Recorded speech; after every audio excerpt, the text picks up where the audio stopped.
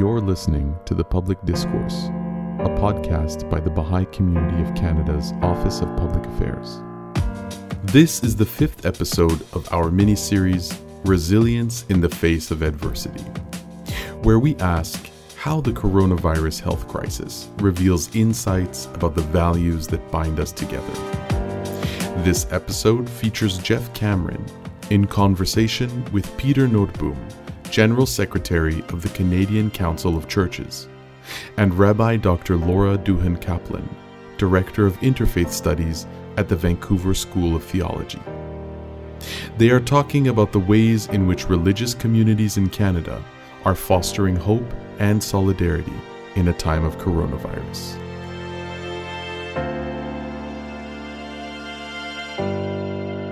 I'm delighted to be joined today by Peter Noteboom and Rabbi Dr. Duhan-Kaplan. And we'll be exploring how religious communities are feeling the effects of coronavirus and what they're doing to contribute to resilience and solidarity at this time. So I wonder, Laura and Peter, if you wouldn't mind just briefly introducing yourselves before we start the conversation. Laura, would you please go first? Sure. I'm Rabbi Laura Duhan-Kaplan, and I work as Director of Interreligious Studies at the Vancouver School of Theology, which is an ecumenical Christian seminary located on the campus of University of British Columbia with programs in Indigenous Studies and Interreligious Studies. And I am the only Jewish faculty member, so I enjoy the challenges and blessings of an interreligious environment every day. Thanks, Laura. Peter, what about you? Yeah, so thank you. I work as the General Secretary of the Canadian Council of Churches. And the Canadian Council of Churches is really a Christian unity and peace organization. That's our main purpose. We also say that we seek Christ's truth with an affection for diversity, and that we act together in love through prayer, dialogue, and witness to the gospel. So that it's my privilege to serve as General Secretary there.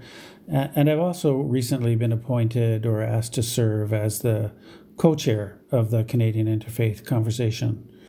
Wonderful. Well, thanks both of you for joining us today. Peter, I'd like to start with you with this conversation. You helped to coordinate an interfaith statement called Hope, Gratitude, and Solidarity that was signed by dozens of religious leaders and endorsed by the Canadian Interfaith Conversation. Could you talk a little about the motivation for creating a statement like this and why you think it's important for religion to speak with one voice at a time like the one we're living through right now? Thank you. It's such a good question. You know, the first thing I thought of is that actually there's a pre-existing desire among the participants in the Canadian Interfaith Conversation and many religious communities to act together. In the Canadian Interfaith Conversation, we have 10 years of relationships, 10 years of learning from one another, 10 years of working together on some shared projects. And so there is this, through the friendships and the mutual respect that we've developed over the years, I think we've had a pre-existing desire to speak together at a time like this. And so when I first got word of the Canadian Conference of Catholic Bishops and the Canadian Rabbinic Caucus proposing a statement that would be for religious leaders in the context of COVID-19, it just appeared natural to me that we could call up our friends and say, let's do this together. Let's work through the text and what we'd like to say. Let's draw on our expertise from our various religious communities to try to sharpen what we can say together. And so it felt in a way natural. It didn't feel forced. It felt like it was the fruit of many years of cooperation and collaboration already.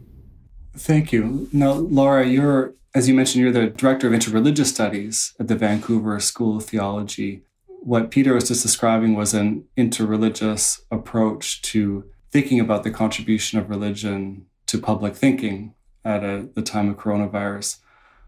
Could you say something about how taking an interreligious approach to this crisis gives us added perspective, the way in which our thinking can be enriched by looking at what different traditions have to offer? For sure. And I'll say two things. One, really building on what Peter said, which is that each tradition has a tremendous history and storehouse of spiritual and psychological support resources.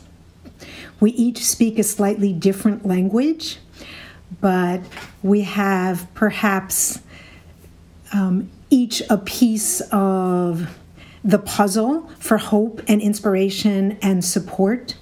Some traditions connect us with a sense of unity of all being that runs through all life, and other traditions focuses on connecting with a specific figure that provides us with support and guidance.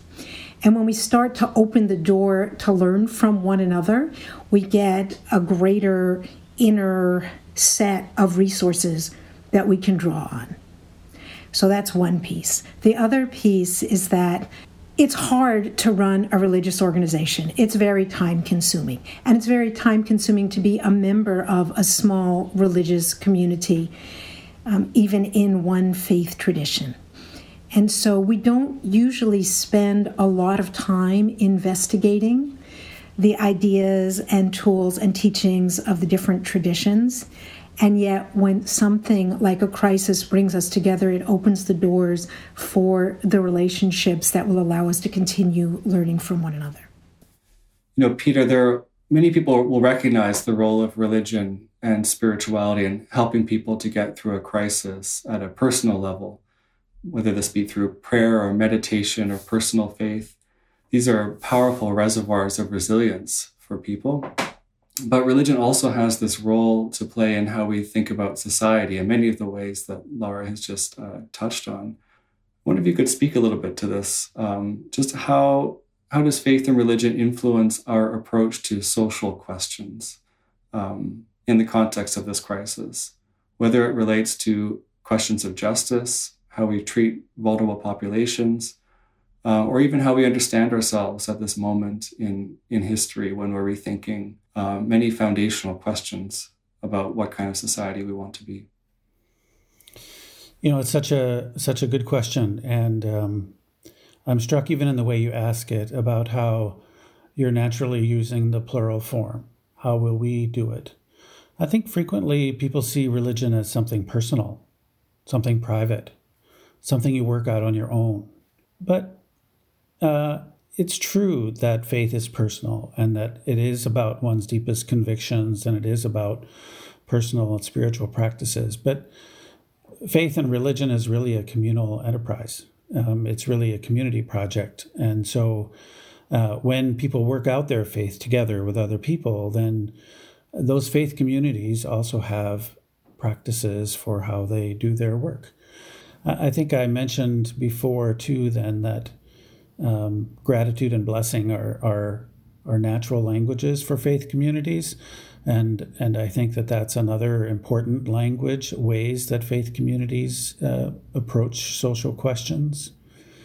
I think I also mentioned, that good fortune we have in Canada of a tradition of listening to those who are more experiencing the lived experience of discrimination or of scarcity of one kind or another. And I think that alertness is something I've learned a great deal about from other faith communities. And I think it's a kind of underappreciated religious value or spiritual practice of being alert to what's going on and what's happening around us. And when faith communities do their work well, they are alert. I think another thing that often comes up, at least I experience it in the work that I do, which often is about bringing different faith communities to speak together or act together on something, is that there's an overriding concern for inclusion. How will we include everyone? How will we strike some balance? How will there be harmony in what we want to say in the way that it lives out our values? So that comes through usually very strongly.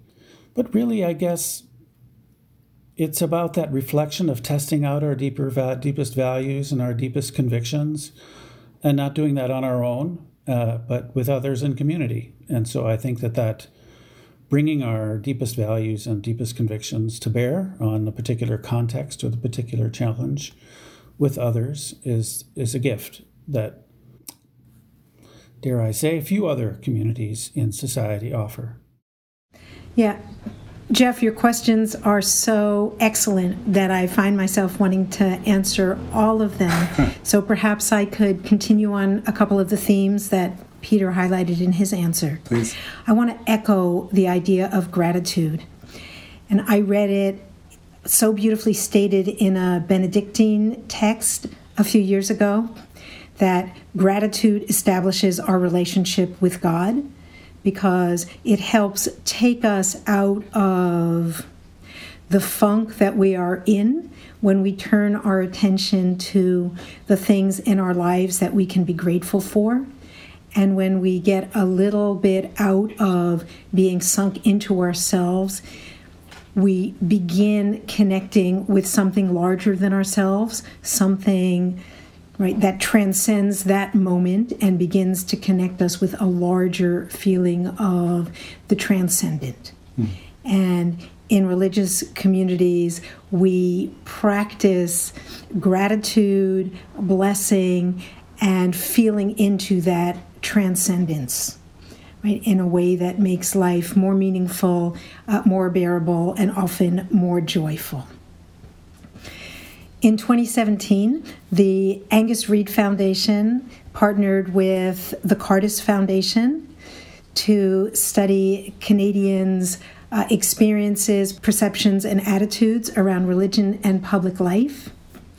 And one of the things that they found in their research was that the 30% of Canadians who are religiously committed, that is, participate regularly in spiritual communities, this 30% report themselves happier on indexes of happiness, more engaged with their communities and the larger community as volunteers, and also that they are much more likely to say that having care and concern for others is a fundamental life value, and that doing it makes your life better. And we practice that particular value of caring for one another, both within communities for the members of our communities, and also as each community does outreach into the larger community. And it's really notable that people report that caring for others makes them happier. And I think that religious communities could do a much better job of exporting that value throughout our society. In the Baha'i community, we often talk about having a twofold moral purpose. That on the one hand, one of our purposes in life is to improve our own character. But that's also related to our contributions to the community around us, the extent to which we are serving our community. And these two things, one can't necessarily be done without the other. There's a relationship between our own personal spirituality and our own active concern with contributing to the common good. And that's something I heard come out in both of your comments. But maybe we can take the reflection you were just on, Laura, a little bit further. Because one thing I've been noticing in a lot of the public conversation around our response to coronavirus is a kind of rejection of individualism and selfish action. These are sometimes qualities that are praised and even tolerated in our society, but it seems that there has been a kind of mobilization around working together. There's this phrase, we're all in this together, that I think has become a sort of mantra of our response to this pandemic. So maybe if I could ask you to speculate or think ahead a little bit, what potential do you think is there that we can come out of this time with a different attitude towards solidarity, unity, and collective action? Peter, do you want to go first? No, please. I love to listen to it. I think that people of all faiths and people of no faith are, even in the short 6 weeks so far that we've been very serious about physical distancing, I think in these 6 short weeks, people are really coming to understand what is most important to them. The most important things to us are keeping alive the connections with family and friends, coming together for spiritual support. I'm a member of 2 synagogues, and both of the synagogues are having much greater remote participation than they typically have in-person participation, because people are really realizing how important spiritual support is to them. We're also coming to see that artistic creativity is important. People are taking up the arts and posting their beginner efforts online for all of their friends to see. So I'm hoping that one of the things we take away is a desire to spend more time developing interpersonal relationships, deeper parts of ourselves, and our personal creativity. And I will add that as I see the world, creativity also opens us up onto our imagination, which means we are a lot more primed to enter into those hopeful spaces Peter was talking about, and that you are hinting at in all your questions, Jeff, those spaces where we can really envision things being different and better. Yeah, I'll echo again many of your themes. I think we're weaving through each other nicely. Just to say a bit more about time, we're on virus time, not human time. We're on Mother Earth time, or Creator time, which is a little different. It sets us up for realizing that we're not in control.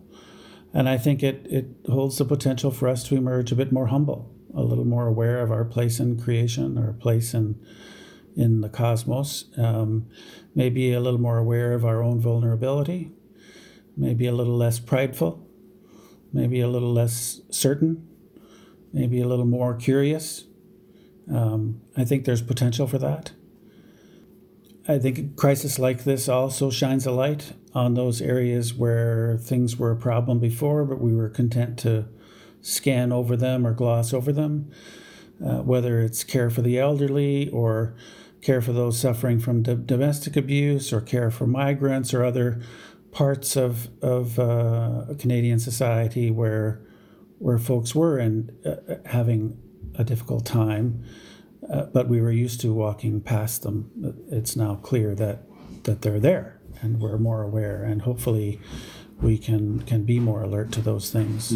Just to echo and extend one of Peter's themes again, I think that a pandemic also shows us how biologically connected we are.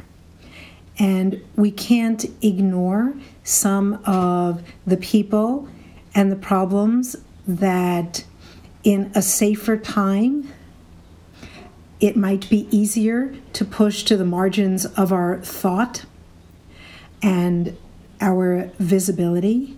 For example, if the virus runs in a homeless encampment, then the virus is going to run through the city. It's not a separate strata of existence that those with money and policy expertise can ignore, because what happens to the least of us now happens to all of us. Yeah, it seems like there is something about a pandemic and a virus that exposes a reality that was always there, in the sense that it's always been the case that we have been interdependent, that our own individual actions have some impact on people who we may not even know in the world around us, whether this be through our economic choices in our lives or our personal actions when we're in public or our professional actions. These are never really private things. They all in some ways influence those around us. But there's something about a virus that is a kind of signifier or symbol of this reality, which, as you say, is that we are biologically interconnected and therefore also interdependent. And perhaps this can give rise to a greater consciousness at some level of our, you might say, our fundamental oneness, our shared humanity, our interdependence. And that might influence the way in which we look at problems in the future. So I wonder, before we end this conversation, perhaps you might each share what are your own hopes and aspirations for how we can start with Canadian society, but we can even extend our vision to all of humanity. How could things be different coming out of this? You know, a moment of crisis is a time for reflection. It's a time, in a way, when things end at some level and new beginnings can come forward as well. So, you know, to the extent that this may be a turning point for our society and for humanity, how might we hope things could be different?